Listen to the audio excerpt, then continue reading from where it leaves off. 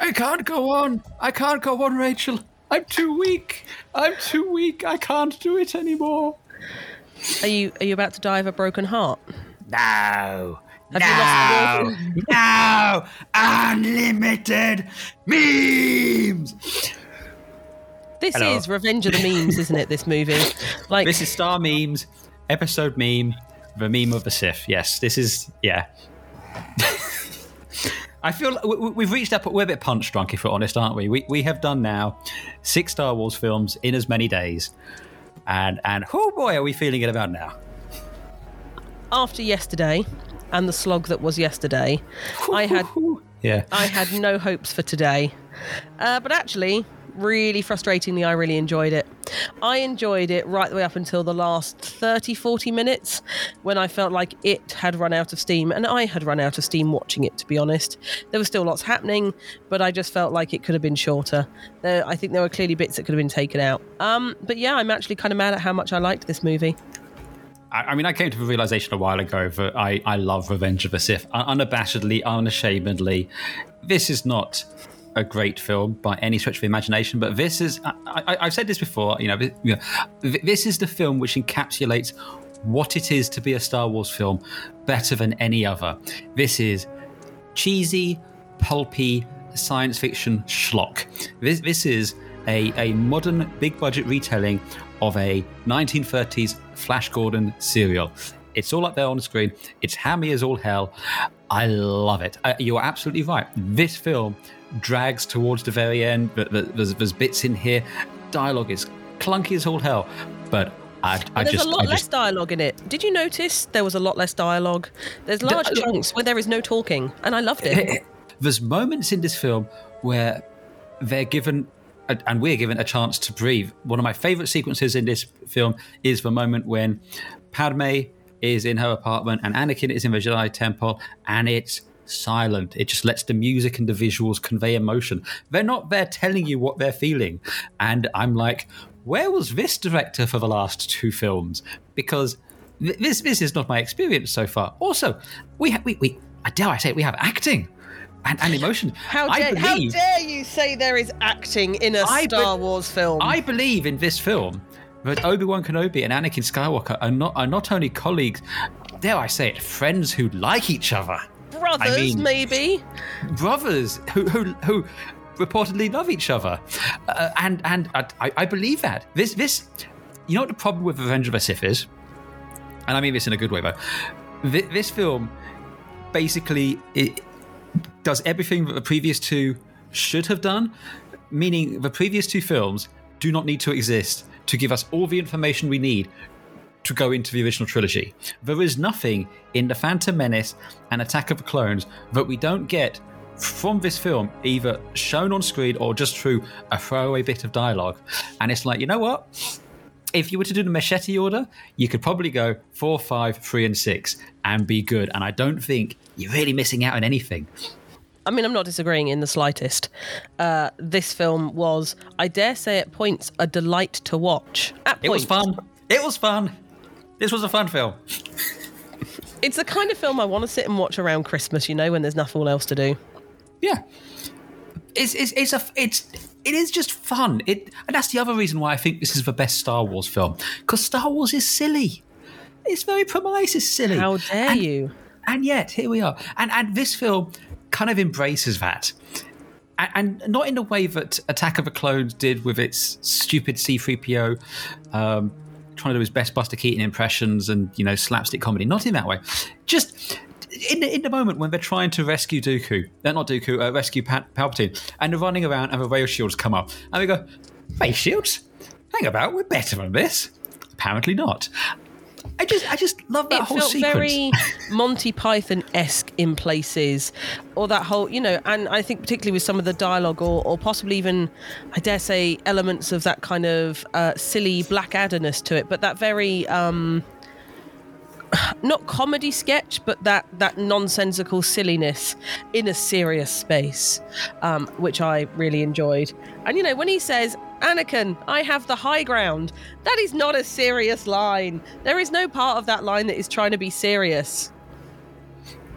No, it's not. I mean, perhaps a misstep given the gravitas they're trying to convey in that moment, but I still love it. It's great. But can we please just talk about what a banging introduction this film has? I love the intro. This might be my favourite space battle, and I love the one in Return of the Jedi. It is great. But that moment where you got the drums as it comes in, and then giant Star Destroyer below you, but and the two fighters. But this is my favourite crawl, because the first thing it says is "War!" ! There is no the Trade Senate or there's no taxation. There's no what talk is of it good for? This film, apparently. Yes, an excellent Star Wars title sequence is what war is good for. But yeah, the Coruscant space battle is an absolute wing. I love the kind of little proto X-wingy things that they're kind of flying. You know, you can sort of see how in 30 years that is going to become an X-wing and a TIE fighter. Mm-hmm. I really like that. How it's not too in your face. I love also. I now believe that Anakin is a good pilot. You know, but again, that throwaway line from the first Star Wars film, however many months ago we watched that, when he goes, you know, when I first met your father, he was a fine pilot, but I couldn't believe how strongly the Force flowed through him. And we see that in this opening sequence. That's all I needed to see. It was awesome. I love the fact that we go straight from a dogfight into, a space battle dogfight, then to some straight laser sword action. Like, there is no waiting for a lightsaber. There's no waiting. Like, here we go. Here is your space battle. Here is your lightsaber. We're 6 minutes in and we're done with that. Thank you very much. This is where we're at. So I just also have to mention, I really, really, really love the line when Obi-Wan's arguing with his R2 unit, and the R2's clearly telling him he needs to make evasive actions, and Obi-Wan's just go like, oh, okay, nothing too fancy. You go, and that almost felt Alec McGuinnessy in there a little bit, didn't it? That whole kind of, I don't really like doing this space flight stuff, but I'm a Jedi and I do the thing. I'm a paladin. I'm amazed, but can we just keep it simple, please? Just keep it simple. The stuff with the lift is all kind of comedy of errors. It's what I think they were trying to do in Attack of the Clones with the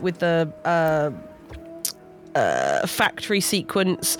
Works much better in this, kind of a bodged rescue. This is not sleek, clean spies. This is kind of bodged. We're making it up as we go along, but we're better than this. I think that's great. And I think something I noticed particularly in this film that I didn't notice in the previous films is how nimble Anakin is in this film, and what a contrast that is to Vader. Having 4 days ago watched Vader, who is slow and clunky and doesn't have that kind of nimbleness that Anakin does, and I think that's just a really nice contrast, whether it was on purpose or not, but I'm choosing to think it was great. Well, I think you can also see, if you look at behind-the-scenes stuff, both of these films, but also from the recent Ahsoka series and Obi-Wan, it's just Hayden Christensen. He really took on board all of the training they gave when they were doing the lightsaber stuff, and his choreography is unsurpassed. I'd pretty much say he's one of the greatest lightsaber wielders that we've had in all of the Star Wars films, because he really committed, and that really comes across in any time we see him wielding a lightsaber. All those little flourishes he's doing, all the twirls with the lightsaber and the little tricks, that's all Hayden Christian. So we doff our cap for the commitment there. I think the first, we'll use the term misstep, but it's the first bit where you can kind of start seeing some of the veneer peeling away is probably the stuff with Dooku, because Christopher Lee, God bless him at this point, was probably about 106. So doing leaps and jumps off of the balcony might have been a bit much to him. And it's a little bit noticeable that they've just CG'd his face on someone else. But you know what? I'll take it. And, we didn't have a huge amount of it. If he'd carried on much longer in the film, it would have been really awkward. But they didn't. They cut it off quite nice and early, so I'll take it. Well, yes. And, but I think it was nice. Well, not nice. I think it was good plot device to get rid of Dooku quite quickly as well, and not kind of egg him out right to the end and then have Anakin kill him and then that be the moment, to get it. And I think this film really has some good examples of how we jump from point to point, which I think yesterday I bitched about a lot. There's a lot more connectivity here, and you can really see Anakin being manipulated by Palpatine. There is really clearly that is being shown. and it wasn't shown in Attack of the Clones. And I'm not sure if it was supposed to be, but it certainly feels like they don't connect very well. But I could completely ignore yesterday's film, cheerfully remove it from my brain forever, because this is just far surpasses that in every single way. The only bit from Attack of the Clones that we need, possibly, is the building of a clone army. I don't think you do, though. I really don't think you do, because I think that's communicated well.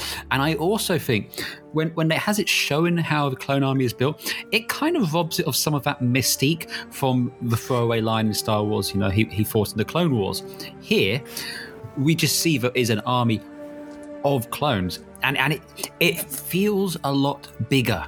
Whereas I feel in Attack of the Clones, it makes it all feel a lot smaller.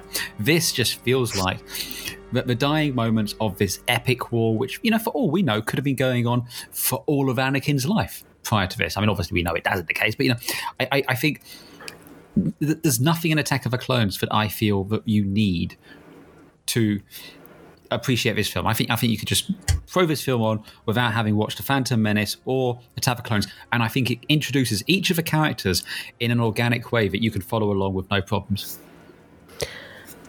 I can't disagree with you. There is no disagreement from me here.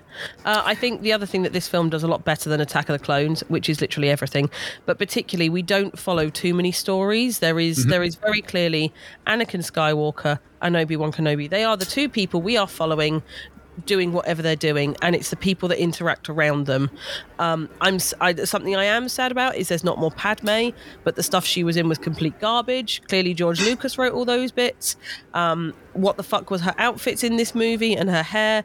Padme is a massive misstep for me in this film, and the whole way she's kind of dealt from start to finish is just a bit crap. Natalie Portman's better than that. I think the character deserved better than that. No, I'm with you there.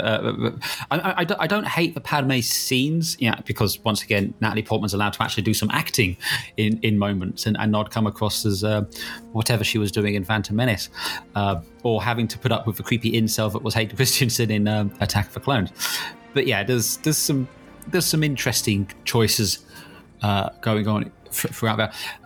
But yeah, it's just so much more of this is letting the characters breathe and letting the audience just pick up on stuff from what they see without it being, outright spoken. Anakin feels like a very competent Jedi Knight, a bit headstrong, a bit arrogant, maybe a little bit frustrated, but he's not there going, I hate Obi-Wan, he never lets me do what I want, which was kind of like my overriding feeling from Attack of the Clones yesterday. And you know what? It'd been fine if he'd acted like that through Attack of the Clones and then Obi-Wan had to save him at the end. And it was like, oh no, I understand why Obi-Wan is teaching me this way. But there was no resolution to that in Attack of the Clones. I feel we didn't talk about music yesterday. We're not really talking about music today because it's John Williams, tick, brilliant, stellar. The music is given more space to breathe in this movie, I think. We have more stretches where the music is doing all the heavy lifting rather than dialogue, which makes a huge difference. Yes. But before we get to that, though, there's something I know you wanted to speak about because you expressed such admiration for the character yesterday.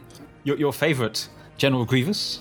I was sat here like, do you mean Jar Jar Binks or C-3PO? Which one did I dunk on yesterday? That I'm going to talk about all three, actually. Jar Jar Binks, even better in this movie. Background character, could not be better. Thank you very much. C-3PO, again, much better with a lot less C-3PO. They clearly didn't know what to do with him in this movie, so they just didn't include him. Rather than yesterday, where they didn't want to do, so they made him funny. 3PO in Attack of the Clones, that is not good. Here, could do without it being 3PO because it doesn't have to be 3PO, but what do you need a protocol droid for in a war? Well, the protocol droid is there to be Anakin's butler, not Anakin's butler, Padme's butler. But it's like, it could be another protocol droid. It doesn't have to be C-3PO. Been quite happy if just at the very end, when they're on Bail Organa's ship, the Tantu, what have you, you just have R2 suddenly bump into this gold protocol droid, and that's their introduction. And I'd be fine with that. It'd be like, oh, look, it's 3PO here. But no, we've had him kind of lurking around for 3 films at this point. But no, General Grievous. So here's the thing with Grievous. I don't know if you recall, but at the time that this film came out, we had the first Clone Wars animated show. the one done by Tartarovsky, who did the Samurai Jack cartoons, the 2D weird, one. like 2-minute long episodes, like they were super short episodes. Yeah, they were little vignettes, and it did a huge amount because this was before the CG animated Clone Wars. This did a lot to flesh out what happened between Attack of the Clones and imagine just making a movie about that. Imagine just making a movie about that. But I remember Grievous was introduced as a really interesting and dangerous character, and I mean, this is not canon anymore, but the reason he's coughing through bloody this film is in there Mace Windu crushed his lungs with the Force. There was just a really amazing little combat sequence there, but because that wasn't in this film and because it's completely separate, we just have this guy show up coughing his way through every scene. It's like, was the voice actor just on 60 a day and coughing all the way through the recording, so they decided to just roll with it? I don't like General Grievous. Sorry, coughing or not coughing, I think he's a dumb character that had no space in the Star Wars universe. I didn't see the little vignette stuff because it was on cable television. I didn't have cable television. So I missed it, and they were very, very heavily marketed at boys. So obviously, Star Wars, war, men, boys, yeah. No women in Star Wars, which this movie equally highlights, I'm afraid. But that aside, did you lose the will to watch? No, but can you believe though? Luke is told by Yoda, "You have a sister." He's like, "Well, I only know one woman in the whole universe." Excellent, it's her. Shock! Woo! Anyway, that aside, it just women are not well served in this series. I am not surprised that I was not marketed a show about Star Wars in between these movies. But yeah, Grievous for me has no purpose. I don't know why they need to have lightsabers.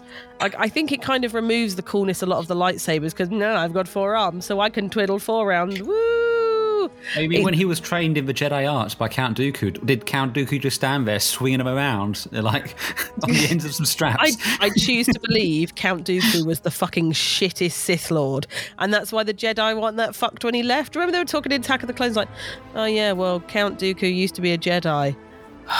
Jumped before he was fired, that guy. That's very much the vibe I got. Like, oh, he's a Sith. Well, oh no, maybe he's a better Sith than he was a Jedi.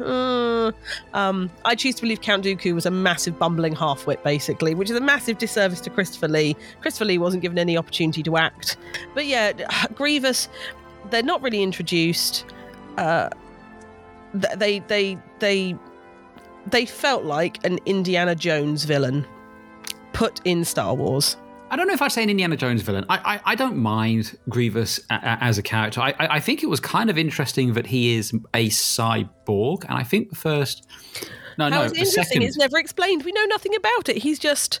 Yeah, but I don't need it explained. That's my point. I don't need it explained. I thought it was an interesting twist on things, seeing a cyborg. The second cyborgs, to my best of my knowledge, that we've seen in Star Wars, the first being in the background of Jabba's palace, are these spiders with brains floating in jars, which I remember traumatizing me as a child. But I thought that was just kind of interesting. And also when you see how Obi-Wan eventually kills him by tearing open his armor and then basically shooting his internal organs with a laser and then complaining that it's so uncivilized. It's like... Oh, look, it made me laugh, though. It made me laugh as well, but I'm just going like, dude, this is dark. The way Grievous dies is grim. I thought that was really grim. And then they leave a body there as well, because when he turns up later on to steal the ship, it's still lying there. Yeah, it's... a thing. But yeah, no, Grievous is I don't know if it would be better served instead of having Grievous and Dooku as separate ones. You just have Dooku do everything that Grievous did. I mean, the only thing he can't do really is blast a hole in the ship and then walk around the hull to get to the escape pod. Well, if he was a better Jedi, then he could have done, because Leia did it. Touche, fair point. I think for me, Grievous is confusing. Are they connected to the Force? Do they have midichlorians? I feel it was unnecessary and I don't like it, which is a shame because I really like all the Obi-Wan stuff in this movie. The Obi-Wan stuff for me is a highlight all the way through. Oh yeah, Ewan McGregor is having the time of his life. And really, really, embodies. I mean, I think it's in this film where he makes Obi-Wan his character. It's no longer Alec Guinness at this point. This is the film which made me think of Obi-Wan Kenobi as Ewan McGregor, and it is solely down to this, and it's because he's charming, he's fun. You know, he likes being around Anakin. He likes being a Jedi, and you didn't really get that sense in the previous two films. And it's like he's just reveling, as you say, it's his hot girl summer. But he's just having a blast, and I'm here for it. Do you not think though that Obi-Wan and Padme are a much better couple than Anakin and Padme? Well, I mean, clearly Anakin does, because that's why he trips off into a jealous rage later on. But watching this, I was very much like, do you know what I would buy if the twist at the end was these weren't even Skywalker kids, they were Kenobi kids instead. To me, that would be like a much better twist. Or I felt like the connection, and I wonder if that's due to direction or just caliber of actors, or, you know, Hayden Christensen was a much newer actor than Ewan McGregor and Natalie Portman. You know, but I felt they had more chemistry. All I'm saying is, there's a triad there to be had. It's a galaxy a long time ago, far, far away. But yeah, I think all my issues, well, not all, most of my issues with this film are through the Anakin Padme stuff, connections, scenes. Her hair is dog shit through it. I'm so sorry for Natalie Portman. No wonder why she shaves it off in V for Vendetta. And her outfits are terrible. And this film for me has no pay. I had no idea how long it was over the span of the film. Like, how long is this film supposed to span over?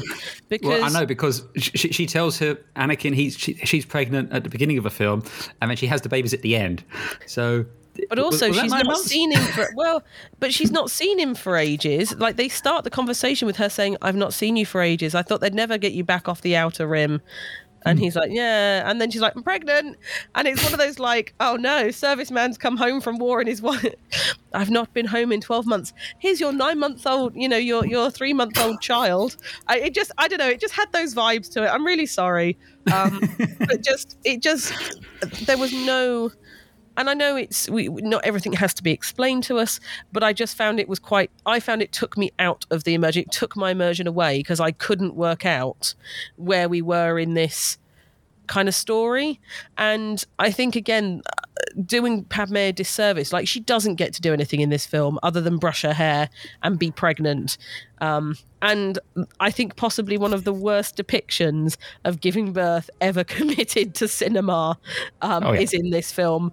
I'm 99% certain she was not being told to act as if she was giving birth. She was just told to be angry or sad. I do not feel the actions that Natalie Portman is giving are representative of shoving a baby out her vagina.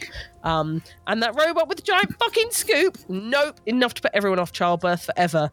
If I could quote the terrifying son from the California Raisin advert, 2 scoops. Just... Look, I think it's apparent at this point that George Lucas doesn't know how to direct and potentially even talk to women. That's one of my big takeaways from this. Yeah, George Lucas does not know how to write women. It's all right. Russell T Davies doesn't know how to write women either. It's fine. Can we talk about the MVP though of this film? Yeah, we can. It's Ian McDermott. It's Palpatine. I love him. He is. He is enjoying this entire smorgasbord that is the scenery in this film. Because let me tell you, every scene my boy is in, he is chowing down, and it is a fine cuisine. He is just lapping it up. He's been told. I assume he read this script and was like, "This is dreadful.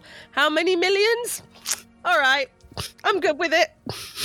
Look, at this point, I think it's safe to say Ian McDermott will show up to open an envelope. You know, he's Jonathan Frakes levels of committed to this character he played, and this is just, you know, he's having the time of his life. He's loving it. He's just having so much fun with this scene, and I'm here for it. Do you know why? Because once again, Star Wars is pulpy schlock, and you want over-the-top melodrama. And if there's one thing Palpatine brings, it's over-the-top melodrama. Just every single sound out of his mouth is just a delight of hammy acting. Pitch perfect, no notes. Have you ever heard the tragedy of Darth Plagueis for Wives? But the fact he's saying that while watching space opera is just... It's like... Well, I just love as well, you've got his assistants and the rest of his courtiers there too as well. Leave and he me. goes, leave us. And he's like, well, I wanted to watch the show. He's like, leave us. I was going to say he's doing such a good job of playing the sides against each other. He's not, because they're all idiots, but he is doing such a good job of playing the idiots. And it's just, Yeah, and I think you said it right. The Jedi are idiots, right? Oh, the biggest idiots. He's just slightly less of an idiot than the rest of them. But he's playing them like a fiddle, and it's just like Anakin Skywalker was groomed. He was groomed as a child by Palpatine to become Darth Vader. Furthermore, he was in a cult.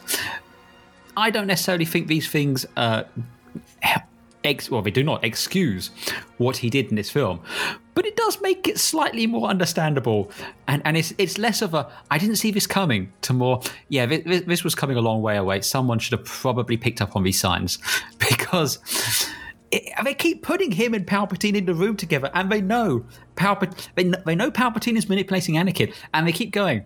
The dark side is clouding everything, and it seems to be centered around the Chancellor, who also, when he wearing his, and I'm finger quoting here, disguise as Darth Sidious to speak to a separatist, consists of his pajama robes pulled up over his head. Do you not think at some point the separatist said, have you ever noticed how Darth Sidious looks a lot like Chancellor Palpatine? How dare you? How dare you poke holes in a well-known, well-understood disguise trope? Batman covers his head with his cowl. Superman puts on some glasses. How dare you besmirch such excellent design? Yeah, let's not go poking holes in his master plan though, because that way doth lie madness. I tell you what, in this film as well, it's the first time that I thought Mace Windu had a reason to exist. Me too, but not a great one. Because, you say that, but he's clearly doesn't trust, or dare I say, even like Anakin, which makes that final moment when he's beaten Sidious and he's standing over him with his bad motherfucker lightsaber pointing at him, and Anakin shows up. You can understand why there's a moment of, so there's the Jedi Knight who won't put me on the council as the master and has been a dick to me for years, what have you, pointing a lightsaber at a guy who has effectively groomed me, been very nice to me, got me on the council, that sort of thing, and who am I going to go with? It just makes the eventual obvious decision where he's going to betray them make some sense, rather than it being completely out of nowhere. I feel there was at least a layer added onto that, and I just it's the first time he felt more like a character and less like Samuel L. Jackson just stepping off of the stage from Pulp Fiction, turning up there. I don't disagree. I have not had... Mace Windu has really not worked for me as a character in these prequels at all. I felt like they wanted Samuel L. Jackson, or Samuel L. Jackson's agent called and said, Samuel L. Jackson wants to be in Star Wars, and no one could say, actually, mate, there's no space for you. No, again, I don't mind him in this film, and he made sense, but yeah, it just felt like he turned up to act. Now, speaking of people who really, really dropped the ball, though, Master Yoda. This kind of cements his legacy as a really, really, really, really, really bad Jedi Master. It's just... Yeah. I don't know why. I don't know why Yoda had to be the head of the council. I think for me that's the biggest misstep in these three films. If Yoda had been in the background, if Yoda and Mace Windu had swapped, that would have been brilliant as characters. You know who Yoda? You know who Yoda should have been? He should be head of the fucking. He should have been head of the fucking archives. Even better. Just some mysterious person full of knowledge and all this. That to use a Star Trek analogy, Yoda should have been like Boothby, just this enigmatic character that everyone kind of respects, but no one really knows where he fits into the grand scheme of things. But here, It doesn't work there. And also, why do Yoda and Obi-Wan not go and face down Sidious together? Are they under a time pressure where they have to go and kill Anakin? 3 random Jedi to face off against a Sith Lord. The arrogance of the Jedi is huge in this, I think and I'm not sure whether that's intentional or just sloppy writing. But yeah, But Mace Windu aside, though, it's Yoda is just like, what? Why do you not go with Obi-Wan to deal with Sidious? It's like I could find no good reason why. Because let's face it, Anakin will wait. He ain't going anywhere. He's certainly not going anywhere now. Well, not in a hurry. No, it's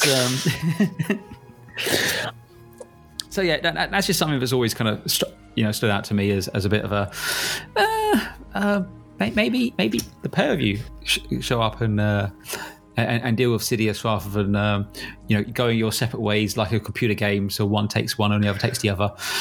Or is it this sort of thing where you have to kill them both at the exact same time, or they regenerate like some sort of Hydra? I think you've officially put more thought in it than they did. Quite possibly. So something that we've skipped over. But I again made a note in this. I really liked the kind of noir setting that they added to some of Anakin's conversations with individual members of the Jedi Council and with Palpatine, particularly sort of in the end of the first act, start of the second act. They had some real kind of noir style lighting and cinematography that I just really enjoyed. I mean, it was over the top and hammy, but I loved it. But that's, once again, part of the reason why I maintain that this is the best of the Star Wars films. It is over the top and hammy, which is what Star Wars are meant to be. They're meant to be kind of pulpy shit. I mean, it's the same DP as they've had in all of the other prequels. So, I don't think it's the case that someone else is coming. I don't know, is it that the technology got to a point where it was able to keep up with their vision? Or if, once again, as I suspect, there is perhaps akin to what we see in Star Wars, a shadowy figure pulling strings behind the scenes, perhaps, to just help this one get across the line. I do not see the director of Phantom Menace or Attack of the Clones directing this film. It's just so much of a step up that I just do not know. I was really how that came to be. I was partway through this film and I actually stopped it to Google who the director was because I did not think it was Lucas. I was like, oh, is this like an Empire? Like we all assume he directed all 3, but actually he didn't direct the original 3, he only did the first one, and other more competent directors took over. And I was really like, did George Lucas do this? When you had like having a moment of doubt, and I was like, oh, it was Lucas. Probably some.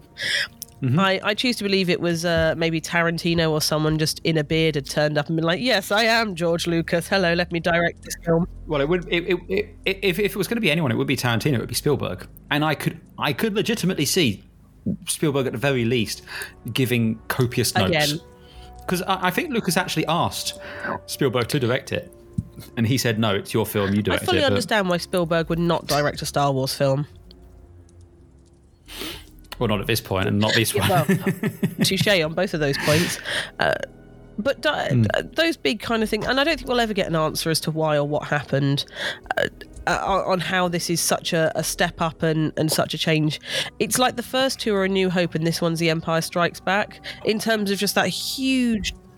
How dare you besmirch A New Hope? What I mean is a huge diversion from okay movie to... the distance between them is so great, and we haven't seen a step up like that. We've seen a step down, obviously, between Return of the Jedi and A Phantom Menace. But this felt like a darker film for me. There didn't feel like there was much joy in this. We had no silly side quests. We had no pod racing. This was all killer, no filler. And at times, I think that suffered a bit for going that fast. There was a 30-second sequence on the Wookiee homeworld, and the battle there. But I felt we didn't get enough. It looked great, but then there was no more of it. I mean, it feels like it's there because they got to sell the Wookiee toys, and because Chewbacca. But why did Chewbacca need to be in the end? That was just. Because you remember Chewbacca, don't you? So I think this film, more than the last film, suffers a lot for remember Chewbacca. I have fucking told you, Strange, to stop doing that. Yeah, it's there just to sell toys.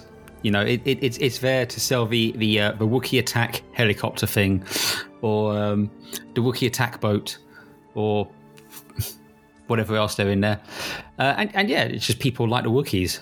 Plus, this was a holdover from Empire, wasn't it? Not Empire, Jedi, where the Ewoks were originally supposed to be the Wookiees, because Ewok is basically Wookiee spelled backwards. I think so. Well, I mean, I know how spelling works. I'm not very good at it, but I know how it works. Yeah, I wonder if that is kind of like a do-over, or, you know, this is what we wanted, or this is what I couldn't have last time, but this is me getting it this time. I wouldn't have minded if we had more of the Wookiee homeworld. I please don't put Chewbacca in it. Fuck Chewbacca. Don't put him in it. It makes no sense. But it would be nice. The Wookiee homeworld was interesting. You know, we had lots of different terrain going on that we hadn't seen. You know, we hadn't really done kind of luscious vegetation planets in the prequel trilogy at all. Well, other than Naboo. But we don't see any of it because we're busy in the city of Naboo. You know, we're in Naboo cities and it's all vistas in the distance. But this felt... I mean, the entire first bit of Phantom Menace, though, is them running through the jungle, trying to get away from the droid army. But then we go underwater. Yeah, we do. No, I think with the Wookiee stuff, all of the worlds we visit here, both Kashyyyk, is it Utapau, where Grievous is hiding, and Mustafar. Okay, Mustafar Cyber. None of the worlds have a distinct personality or feel in the same way Hoth or Tatooine do, and I know that's because desert planet and snow planet. But you know, Kashyyyk, it doesn't. It feels more like a computer game level, you know, than an actual real world. Does that make sense? I think Mustafar has the same problem. I can definitely see that, but I think with Mustafar, I forgive it a bit more just because it's so visually striking, both in terms of the visuals, but also in terms of the music and what's taking place in those moments. They spent time on Mustafar. Whereas, right, so I like Mustafar, but it's just, where am I going to put my big evil base? What's the most evil-looking planet I can find? It's just, I think it's a bit contrite that it's this old, you know, volcanic side. And even if they just said the words "go to the dark side of Mustafar" or something like that, you know, so it was like, this is it. But it was just, as I said, it just felt a little bit contrite that the lava planet of death is the lava planet of death. Well, as we know in Star Wars, you only have one ecosystem on every planet you go to. So, you know, it's a city planet, it's a desert planet, it's an ice planet, it's a forest moon. It's a water planet and a lava planet, apparently. So there you go. But yeah, we forgive Mustafar. Utapau, we forgive Mustafar. Yeah, I mean, it's not like someone's going to build a giant castle on there later on. But Utapau, a planet where they find Grievous on, that just doesn't feel like anything. And then you get the montage sequence during Order 66 where you see all the Jedi being slaughtered on all the planets, and all of them just feel like there's just no gravity to any of them. I would have much rather for the Jedi dying, because it all feels, they all die in a shit way. I've died, I've fallen over. They all die. The music's doing a lot of heavy lifting there. I would much rather have seen Yoda crumble to the floor as he hears all these Jedi dying, or even just get flashes, or just anything that was more narratively interesting than, you know, Order 66 has a montage, because that's kind of what we got, and it wasn't great. I think there is space for more interesting things, and there was space for more interesting things, and people would have been okay with that. Can I just give a shout out as well? If anyone hasn't watched this, go and watch the last season of The Clone Wars, which was released a couple of years ago now, where you see Order 66 from Ahsoka's point of view. And, oh my God, that's so fucking good. Go and watch those episodes, because that is really fucking cool. So I actually found that really difficult this time, obviously knowing the end of the Clone Wars and Ahsoka's story, and knowing all that was happening and how deeply connected she's supposed to be to Anakin and Obi-Wan and everything else. Annie's just I know she's not mentioned this because she didn't exist yet. They hadn't made they had, yeah. But it feels really difficult now watching this, being like, oh yeah, and Anakin and and Ahsoka's around here somewhere. No idea where, but she's around here somewhere. That's always the problem with going back and adding stuff in the past and filling in time gaps and stuff. Is it can then leave the original even more lacking, and I think it does.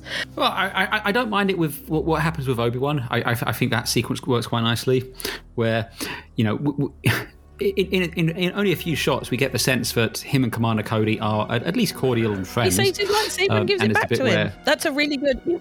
Yeah, exactly. Oh, you'll believe this, and there's a sense of I dropped it again. Oh, thank you, Cody. How kind of you. And then off he goes on his weird little bird lizard. I love that lizard. I love that lizard. I unashamedly love that lizard. It's my favourite new character in all of the prequels, is that lizard. Well, I've got bad news for what happens immediately after he gives back the lightsaber, when Cody just goes, open fire, and it's just like, it's dead. Not dead. It's not dead. It gets knocked, because they shoot above it, so it gets knocked into the water, and Obi-Wan survived the water, so I'm assuming the lizard does too. Okay, fine. But I liked that moment there where he literally goes from handing back the lightsaber, saying, "Oh, sir, you'll need this," to Commander Cody, execute Order 66, and off he goes. I think shooting the guy, just doesn't even blink. What's unclear in this, and I'm not. Now I'm saying this, I actually can't remember. They're programmed to Winter Soldier style, aren't they, for Order 66? Mm-hmm. That does not come across at all here. Here, it's very much, I've told you to do a thing, go do it. It's a lot more double-crossy on terms of the clone troopers than it is a master manipulation. And I think, and this is, again, where it could have tied so much better if it had been, Count Dooku asking for the original clone army to be made. And then now, you see Cody, smiling at Anakin and goes, and holds his head, or someone says Order 66, and then he stares, or, there were ways we could have really made that clear that they were being controlled to do something.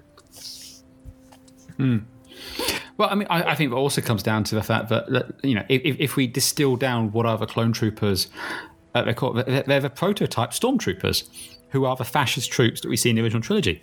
They weren't supposed to be sympathetic characters. That was just something that just came about thanks to the Clone Wars animated show and Dave Filoni, and I think it was probably quite. I think they were probably quite far into production when they started coming up with the idea of the inhibitor chips and it being beyond their control, because of how popular they became in that show. Yeah, I think you're right. I think that's been a retcon, but again, it kind of robs this film of some of its interest by adding that retcon in. No, I can see that. I mean, as has always been the case with all of the prequel films, it's very difficult to distill apart from what's happening on the screen and what we've seen in terms of Clone Wars and Rogue One and Rebels and Obi-Wan and all of the other ancillary media which has come out around the prequel trilogy. Because, all of that stuff kind of came post the prequels. The original trilogy, there were books, and that was about it. Everything else we've kind of had has spawned out of the prequel era. So I have a question for you. Okay. As the credits rolled on this, what is the piece of Star Wars media you wanted to watch next? As the credits rolled on this, it was probably going to watch Clone Wars. Just for the end. I really like the final season when Ahsoka and Rex have to do it, mostly because the music in that whole sequence is absolutely beautiful. I adore it so much. It's a weird Vangelis-y vibey thing, and I know that's very much just a me thing, but yeah, I wanted to go to Clone Wars. I really wanted to go and watch the Obi-Wan series. Really? And then I remember that they fucked it up, so I was less bothered. Well, the thing is, though, so the big fight between Obi-Wan and Anakin in Mustafar, which I love. I love this battle. I love this fight.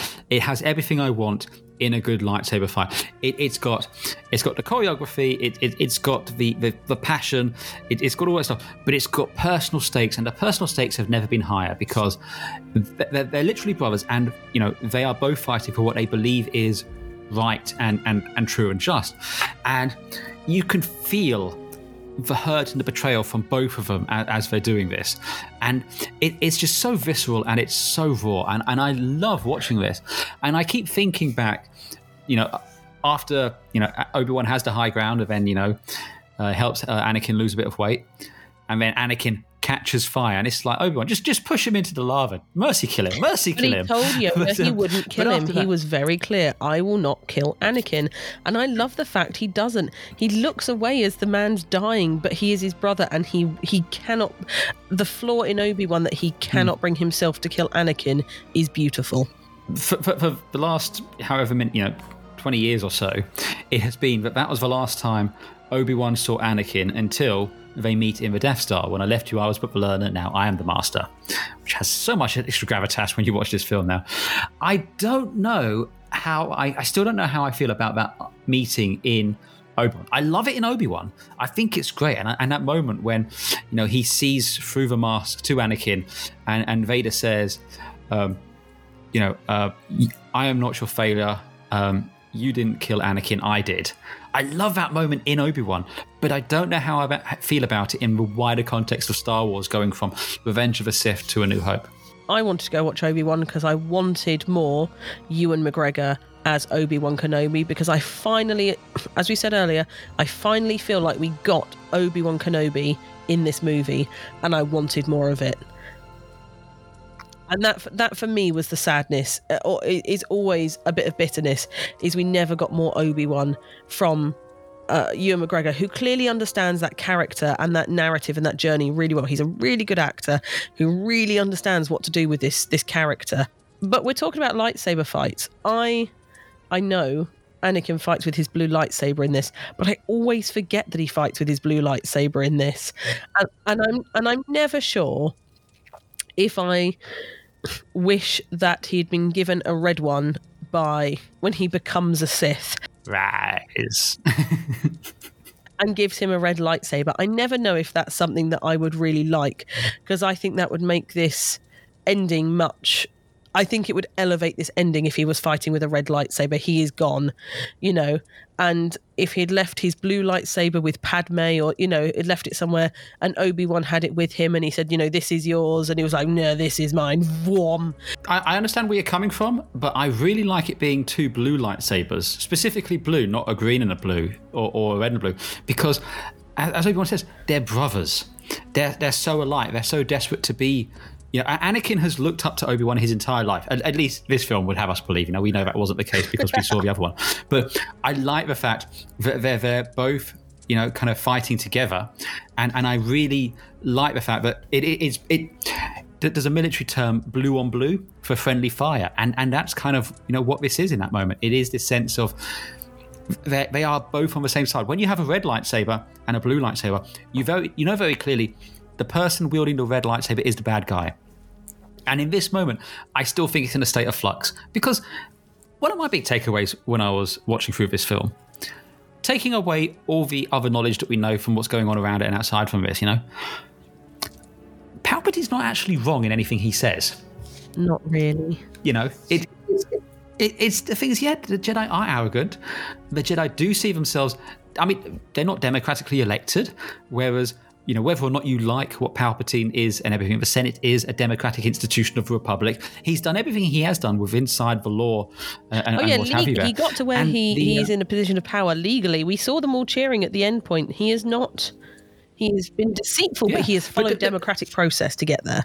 But the thing is as well, nothing he says to Anakin is a lie. Well, except he can save Padme. Well, I'm perfectly honest, I think he probably could have saved Padme if he chose to. Fair point. We'll get to that in a second, because I have a thought about the Padme thing. But my point is, I do see, when you watch this film and you listen to what Palpatine tells Anakin and what we see play out and how the Jedi behave, I think there's a justifiable case for it. Anakin is actually justified in his anger towards the Jedi based on their actions and what they've asked him to do. And yeah, I don't think he's necessarily in the wrong. We know everything basically up until he goes and slaughters younglings. Yeah, you know, you maybe have a point there. That was probably a step over a line, but yeah, no, I think I think Anakin is extremely grey up until that point, and I think you're right. I think. I don't dislike the blue on blue by any stretch of the imagination. I like it visually. I just always wonder if that was narratively more interesting to do it the other way or whatever. I'm happy with both, I think is but made notes again while watching, and there's a point where I've just written, wait, the Jedi are planning a coup, because they do. They sit there like, well, we'll have to get rid of this guy that's just been elected, and again, he has not been elected fairly, but he has played the system. And they're like, well, we don't really like that, so we're just going to go and slaughter him. It's a bit... We know through, the fact that we have seen what is to become of the empire and emperor, and we know that the empire is a fascist state, and it's a horrible state, and that's most clearly defined as what we see in Andor. But if we were to take it that we haven't seen ahead, if we're just based off of what we've seen in the prequel films, what we've seen going on here, the Jedi, no one elects the Jedi. They are self-governing, they're self-policing. Their role within the state is not clearly defined. They effectively operate as a separate extrajudicial police. Yeah, but that's the thing. It's not a regulated militia. It doesn't even seem like they don't report to the Senate or the Chancellor outside of choosing to. It's like... you can make suggestions, but it's down to the council to then decide if they want to implement them or not. And this is the politics that works in Star Wars for me. This politics that we're seeing in this film that didn't work in the previous two films, but does here. I'm not going to go into more detail about it because we'll be here for 3 days and we've got other movies to watch. I have a question for you. This movie is too long. It drags. I know you said it dragged. I didn't find that it dragged, but I am just fully committed to the cheesiness of this. I think... of the three films, the three prequel films, it's the least draggy. I think that you could easily cut probably 20 minutes out of this and it wouldn't affect it in the slightest. I think you can cut all of the Kashyyyk stuff away. I don't think that adds anything to it at all. And I think you can pare some of the other stuff down. But you could make this tighter, but I personally don't find that it drags. But that is me. My sadness is it's the end that I found dragging. I felt like, we were... Order 66 happens halfway through. Like there's and I felt kind of the third act started at that point, and the third act is way longer than the first two acts. But you know why this is, don't you? It's like this because we know where we have to end up. We have a fixed end point here. We have to end. And we fannied about for 2 movies, that's why. Well, and that's what I was saying at the beginning of this. You do not need the Phantom Menace and Attack of Clones to get everything you need to appreciate the rise and fall of Anakin Skywalker into Darth Vader. It's entirely encompassed in this film alone. So my actual question was, this movie should have ended... on that, well, not on the amazing shot, but the absolutely amazing shot of the mask being lowered down to the camera onto his face. You mean you didn't appreciate the Master? Where's Padme? Is she safe? No, and I don't care because she gave birth.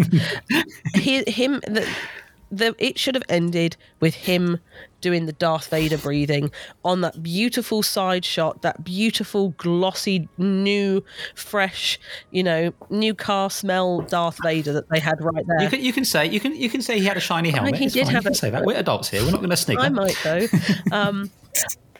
That is the end shot. I didn't dislike the stuff with Bail Organa and them going off to Obi-Wan going off to deposit Luke on Tatooine. I loved all those bits. That all should have been before Darth Vader's helmet was put on. I think that for me is the end shot, and I think the fact it continued after that is a real shame. I mean, I understand the point you're making there. I mean, obviously it's supposed to mirror the birth of Luke and Leia with the birth of Darth Vader there. And I get that. So I mentioned earlier I had thoughts about Padme's death, or at least ways I think you could have made it a lot better. I think they should have had Palpatine complicit in her death. I choose to believe he was. I'm sorry, my headcanon is that he kills her. Yeah, but that's what I'm saying. I feel like he should use the Force to kill her if she has to die. I don't think she has to die. Also, remembering back to the original trilogy, Leia says she remembers her mother. I mean, why can't she just go off and live on Alderaan with Leia? You know, I don't know. Maybe Obi-Wan lies and says, "Oh, we only saved one, but you'll be safe here on Alderaan," or something. I don't know. But, yeah, there's a million ways they could have done this. I always think, actually, this would have been far better if you'd, at the start of this film, if she was pregnant, but they already had a secret daughter. So she was already hiding, or not hide. She had a child and was denying who the father was, or had, hid who the father was. Yeah. And and she was pregnant again. I mean, honestly, you could literally film it exactly how it's filmed.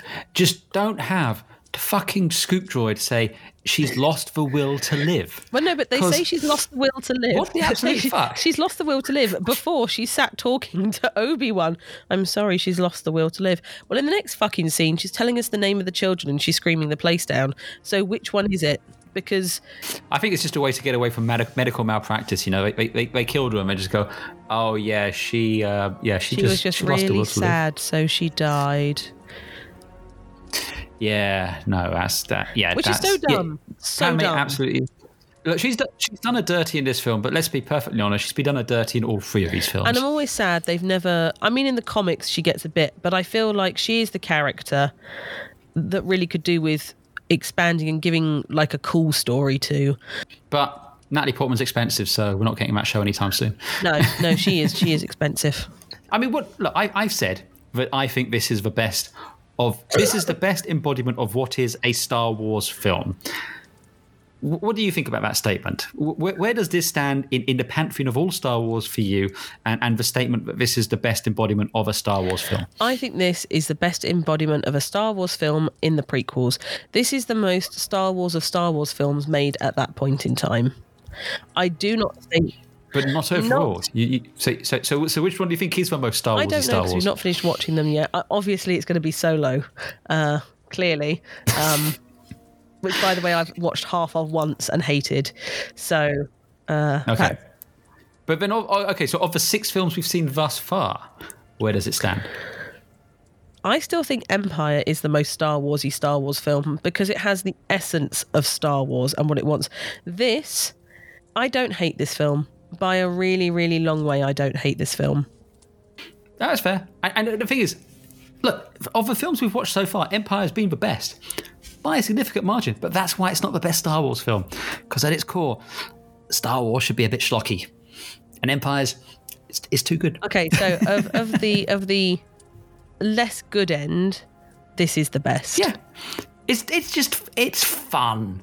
That's what I love about this film. It's got Ewan McGregor in it, so that's my problem. Is none of the rest have Ewan McGregor being Ewan McGregor having the best time ever. Hello there. Just it's so dumb. So uncivilized. I had fun watching this. So there you go. So we'll be back tomorrow, The Force Awakens, which that's basically a retelling of Star Wars: A New Hope. It'll be interesting to see how we flow from The Revenge of the Sith into that. But yes, so we'll be back tomorrow. Commander Cody, execute Order 67.